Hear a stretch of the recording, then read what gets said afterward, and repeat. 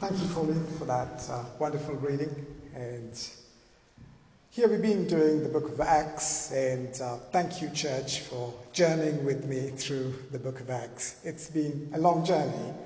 Today we are at the final chapter and the final bit of the chapter.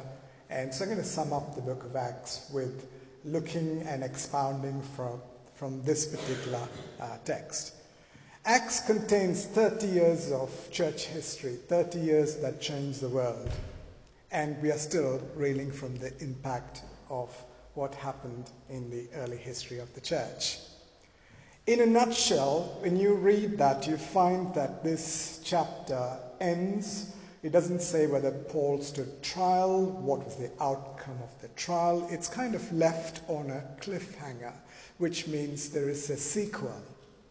You get that picture, it's just left hanging there. What Luke is doing in writing this is he was not writing a biography of Paul. He was actually writing a legal brief for Paul's defense before Nero. And so he's writing leading up to the trial. He's also making sure the real hero is not Paul, the real hero is Jesus Christ. So, in a nutshell, if you want to know what today's message is about, it is about the message of Christ and the mission of Christ never changes, but messengers change. Okay, let me repeat it again. The message of Christ and the mission of Christ never changes, but messengers change. In other words, there will be a shift change. One messenger moves away and another messenger comes, picking up the baton and running the race, proclaiming Christ and his mission. Okay? So the idea is that it finishes on chapter 28, but there is a chapter 29. The chapter 29 is you and me. We have to see ourselves. The baton is being handed to us to carry on with the message of Christ and the mission of Christ. So let's go and have a look at the verses that Pauline read for us. We are starting after 3 months. 3 months, the Apostle Paul and his team, who have been previously shipwrecked, they ended up in Malta, and they're receiving hospitality from the people, natives of Malta, latterly from one of the key citizens of Malta, and then generally by the islanders of Malta. They were all being kind and hospitable to Paul during that entire season of the winter. So he had suffered the storm, he has suffered the shipwreck, he has suffered a snake bite, and he's here in this island for 3 months doing ministry. And at the end of 3 months, it was season where ships could sail again safely, and he's making his journey to Rome based on what Jesus told him in the barracks when he was in Jerusalem. When he was on a low ebb, Christ appeared to him and said, "Paul, just as you have stood as a witness for me in Jerusalem, you will be a witness for me in Rome." In other words, when God speaks something, he is able to fulfill his words. He is able to take you from A to B. And sometimes we mistakenly think when God has spoken, the journey should be a cakewalk. But that's not the case. You see, there's a storm, there is a shipwreck, there's a snake bite, and you can see the journey is not straightforward. He was left for 2 years in Caesarea in prison. You can see it's not straightforward. So in case you're going through a crisis, don't beat yourself up and come to this foolish thinking that God has abandoned you. No, he has not abandoned you. Because he's very clearly, Jesus said to his disciples, "I will never leave you nor forsake you, even unto the end of this age." Hallelujah. So be assured, the Christ who promised his presence is with you, irrespective of what you're going through. He is with you in your journey. Okay? So they are going from there. They're taking a ship, an Alexandrian ship. He has taken so far 3 ships on his way to Rome from Caesarea. The first ship was a ship of Adramyttium, vessel registered and license held in Adramyttium. And then the next two ships that he takes are registered in Alexandria, which is in North Africa. The first Alexandrian ship perished in the storm. This is the second Alexandrian ship he's taking, and there's a little bit of information about the ship. It had a twin head of the twins, the Gemini twins, and their names are, let me just get their names. Their names are Castor and Pollux, the sons of Zeus and Leda, guardian deities. Sailors were superstitious people. Next week you will hear more about that. About superstition and sailors. Come next week and listen to it. And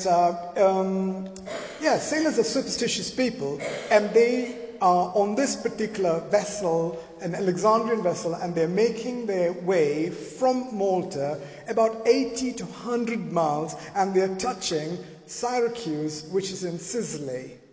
Siracusa, if you're Italian, okay? So they land there, and this is the hometown of the famous mathematician Archimedes. For those of you who are science students, okay, that's where he landed. And they stayed there for 3 days, waiting for the cargo to be unloaded, waiting for favorable wind, and then they circle around Italy, and they come to a place called Rhegium. Rhegium is the southernmost part of Italy. It's one of the main cities in the southernmost part of Italy during Paul's time. And it's separated by a Strait of Messina that's about 18 kilometers across. You know, the bootleg of Italy.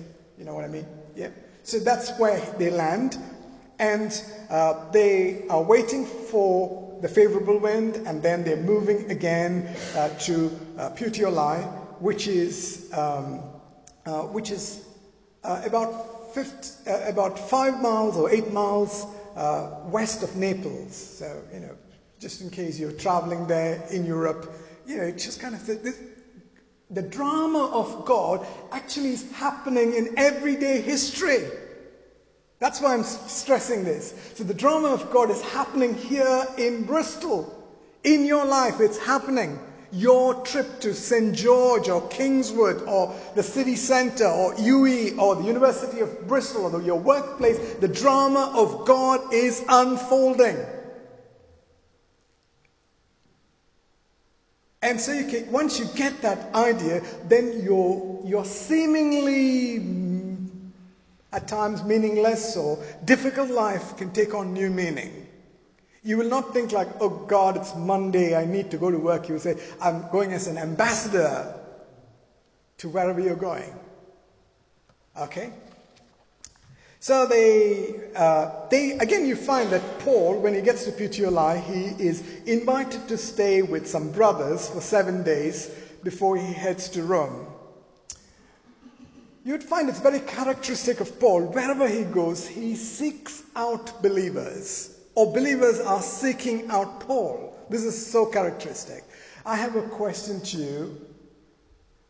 You know, those of you new here in Bristol and you come here, why do you come here on Sunday? You come to seek out fellow believers who can encourage you and you can encourage in their journey of walking with Jesus as disciples. So he goes there, he spends 7 days there, and you find he's done that. If you look in Paul's life, it's very characteristic in his travel. At Troas, he spends 7 days. At Miletus, he sends for the elders of the Ephesians. At Tyre, he spends 7 days with people. At Ptolemais, he spends 1 day. In Caesarea, many days. In Jerusalem, he stays in the house of Mnason and meets with believers. At Sidon, he meets with believers. At Puteoli, again, he meets with believers. Wherever you are, seek God's family out. It's so important. It's so vital. God did not want us to be saved and to be isolated. He saved you and placed you in his family. So find a local family and get stuck in and get to know your brothers and sisters. And don't be like a person who's you say like, oh, I like to meet like-minded people, people who kind of dress like me and smile like me and like the same taste. No. God's family is God, people from every tribe, tongue, and nation standing in the book of Revelation of every tribe, tongue, and nation, worshiping God, redeemed of the Lord. So you don't get to choose your brothers and sisters. That is God's choice. So make an effort to get to know your brothers and sisters and encourage one another in their journey. Doesn't matter how young they are, how old they are, how clever they are, how maybe they're not as clever as you. It doesn't really matter in the equation of things. They are trophies of grace bought by God with a price. He thinks, and he places a tremendous value on individuals. Who are you to look down on a fellow believer? You have no right to do so. So from there, you find that the believers in Rome hear that Paul is in Puteoli, and Puteoli is about 40 miles from Rome, and they decide to come. They didn't have Ubers and Olas. They walked 40 miles. They walked down 40 miles to meet with Paul. Remember, Paul is a prisoner. He's in chains. And he's got a delegation of people saying, Paul, we walked 40 miles to come and see you. Lovely to meet you, Paul. This is the first time I'm seeing you. There was no Instagram. There was no Facebook posts or any of those sort of things. And they come to see Paul. And Paul is encouraged. This is in Appii Forum. Appii Forum simply means the market of Appius. And he met them at the 3 inns and took courage. Now, he took courage in terms of, hey, I got God's body loving me, God's body. Imagine how he felt. I travel to see my parents in India once a year, and I'm simply staggered at the hospitality rendered by the local church. They just pour love. And I think like, I can't remember your names. They just pour love. They encourage me. I'm humbled when they say to me, they pray for me daily. They say they pray for Cornerstone on a weekly basis. Here, I'm like, wow. What does it do? It builds courage. It fortifies you. To know that the church is thinking of you. So friends, if you've never ever got in the habit of praying for one another, join a home group, find out 5 people, or if you have a conversation with somebody this week, go home and say a prayer for them. Send them a note. I'm thinking of you today and I'm praying for you. God bless you and keep you. It encourages people. So here is Paul. These guys went the extra mile, not extra mile, extra miles. My challenge to you, are you willing to go the extra mile to encourage somebody? Even when it's uncomfortable, will you take that step to go and encourage people? Then he is not incarcerated in a prison in Rome. He is in house arrest. And he was chained, on his wrist was chained to the wrist of a soldier for 24 hours. Every 4 hours the shift changed. So in 24-hour period, 6 different soldiers were chained to Apostle Paul's wrist. I serve in the city as one of the police chaplains for Avon and Somerset. Sometimes you have got where the police officer has to hold on, linked up with a person who's been apprehended for reasons best known to them. It restricts the officer as much as the prisoner. It's not a shift you'd like, imagine, I'm just going to be earthy for a moment like a Jew. Imagine if Apostle Paul wanted to take a leak. He has to go with him. Just giving you the practicality. He was chained for 4 hours at a time. But it was not a shift that they looked forward to. But from God's point of view, that was the best rest you could be chained to. What a privilege to be chained to somebody who knows Jesus and loves Jesus and wants to talk about Jesus. Wow. I mean, I've not been chained to anybody's rest at all, but I had the privilege of spending time with my mentor. He was a great Bible teacher, and I was a student at the university, and I had the privilege, my dad used to give me his car, so I was one of those privileged kids who used to drive around in a car in India. And so I used to offer to take my mentor when he's invited to speak somewhere. I'd say, I'll drive you. And I'll be sitting in the car and I'll keep quiet because he's going to speak. I don't want to disturb his thought. On the way back, I've listened to the talk. I'm asking him questions all the way back. Those were special moments. Those moments, I learned something that Bible college or theology, in a theological school, I couldn't learn. I seen the life of a man who passionately loved God and His Word. Some things are taught, some things are caught. I fell in love with God's Word then, and I'm still in love with God's Word head over heels. Nothing excites my heart more than spending time just sitting at His feet, looking through Scripture over and over again, over all these words that are written, and your words are life. As a deer pants for the water brooks, so my soul longs after you. His word is like honey on my lips. His word is a lamp and a light. The entrance of His word gives light and brings understanding to the simple, and I need understanding. His word is living and sharper than a two-edged sword.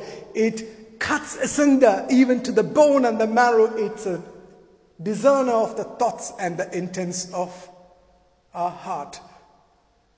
The word of the Lord endures forever. Heaven and earth will pass away, but the words of my mouth will never pass away.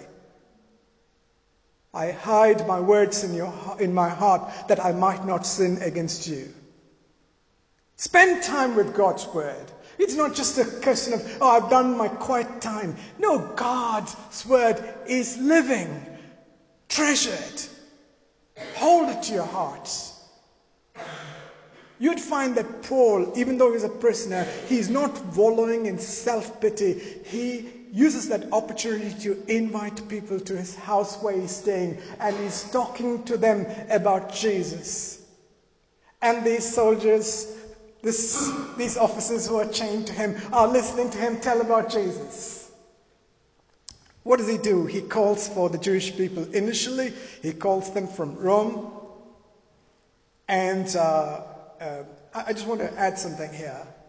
3 years prior to him setting foot in Rome, he wrote the letter to the Romans, and he said, I long to visit you guys, but I've been prevented. But one day I would like to come and visit you, that I might encourage you and you might encourage me. And now is the opportunity. At Appii Forum, the Roman church has come to meet with him, encourage him, and he's going to go into the city of Rome as he's chained to this prisoner, to the soldier, and he's walking into the city of Rome. He says, I am not ashamed of the gospel, because it's the power of God unto salvation to him who believes. Imagine Paul walking into the greatest metropolis of his time. He's looking at all these shiny buildings and he's walking through these paved roads of Rome, and he's saying, I am not ashamed of the gospel of God. Friends, the challenge as you walk into the city of Bristol or wherever you live and work, walk into that place knowing that I am not ashamed of the gospel of God, because it's the power of God unto salvation. He was convinced by the word of God, and he spoke to these Jewish leaders. And he said, I'm here because, did you guys hear about me? Did you receive any letters about me? They said, no, we haven't heard. He says, I have not spoken against your people. I've not spoken against our religion. But the leaders wanted me arrested, and because I'm a Roman citizen, I appealed to Caesar. That's why I'm here. I'm here because of the hope of Israel. What is the hope of Israel? The hope of Israel was God had promised the nation of Israel, I will send a king just like David to sit on the throne. So since the time of David, the people were waiting for this son of David. That is why when Jesus came, blind Bartimaeus said, Son of David, have mercy on me. He's saying, the hope of Israel, be merciful to me. I can't see.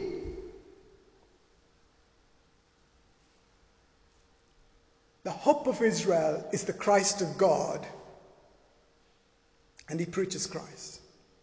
Friends, today it's so sad to see so many churches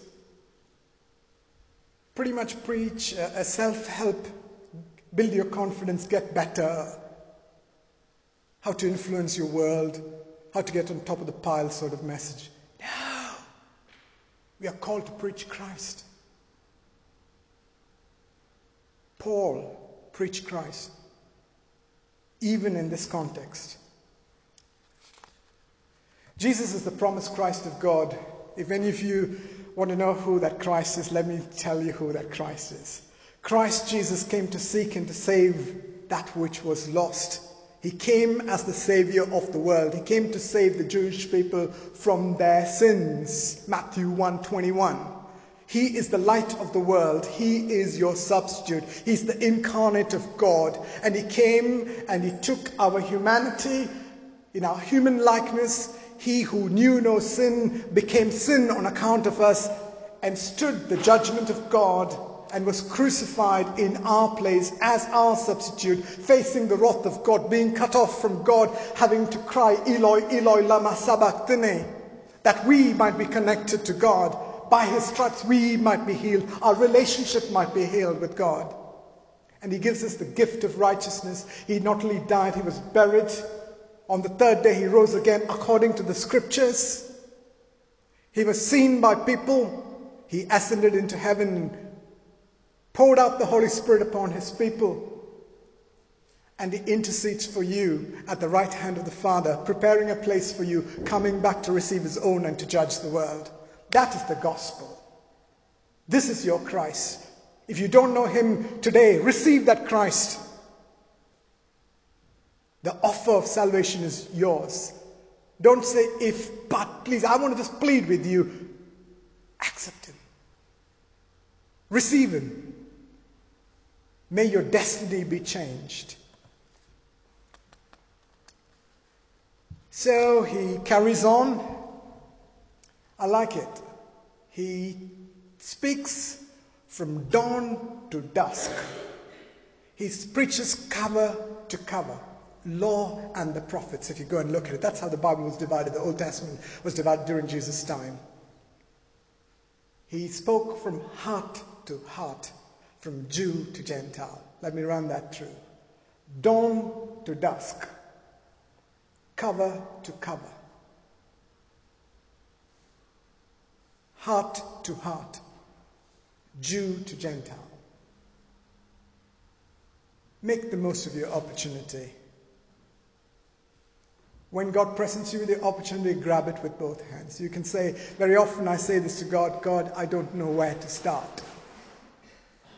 But if you do spend time with him, out of the abundance of your heart, your mouth will speak. You know, when you're full of something, you speak about it. I'm sure many of you will be talking rugby this week because you're so excited about it. Or you might be talking about something else that's exciting you. Friends, treasure God's word. Treasure Christ. And then Christ will come out of you. I had a friend of mine who used to use this analogy. He said he used to do this analogy. He used to take a Coke can and he'll stand and he will shake the Coke can and he'll and then he'll say, I'm going to now open the can. What's going to happen? And all the kids will say, yeah, Coke is going to come out. He says, are you sure it's not going to be Sprite coming out? It's not Fanta going to come out. No. They say it's going to be Coke. And then you ask the kids, why Coke will come out? He said, Coke is in, so Coke will come out. What's in your heart? May the word of Christ dwell in you richly, oozing. Okay. So you must expect, now Paul is speaking, if Paul is speaking, people will all be converted like that. Some were persuaded, some were not. That will be the case for all of us. When Jesus preached, some accepted him, some did not.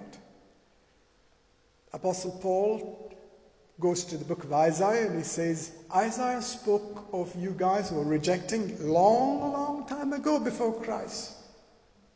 Hearing you will hear, seeing you will not see. Your hearts are calloused. Let our hearts not be callousy towards God's word. Don't fight with God's word. God's word is like a mirror. It shows you your picture. And you can correct yourself. If there are things in your life that's not lining up with Scripture, look into the Word of God. Don't fight with Scripture. Just yield to Scripture. And say, God, here's my weakness. Change me. Transform me. I am weak in my own strength. I can't. He waits for 2 more years in Rome. Extra biblical information says he was tried, he was acquitted, he went as far as Spain, and then a couple of years later, he was executed by Nero. Peter was crucified outside of Rome. Paul, being a Roman citizen, was not crucified, he was beheaded. Now my question is, the message of Christ, the mission of Christ, never changes. Paul, the messenger, gave way to others. Others gave way to others. The message continues. One day, this generation will pass away. I'm looking at you, Church of the Lord Jesus Christ. The baton is yours. That's why I encourage you, go and study the Scripture. Go and shine God's light. Who knows what you're going to be in the future? But I know one thing, you are called to be a messenger for Christ. It's your turn. Shall we pray? Father, we want to thank you for all those faithful messengers who passed on the message that was entrusted to them faithfully to the next generation and the next and the next. Now I ask you, will you help me to entrust what has been entrusted to me to this church so that they will find other people to entrust it to? Help us to do so faithfully. Help us to lead with diligence. Lord, I ask, will you add to your church as such as being saved? We want to make you known. We want to make disciples. We cannot without your help. Empower us with your Spirit. We ask this in Jesus' name. Amen. Amen. Thanks, Alex.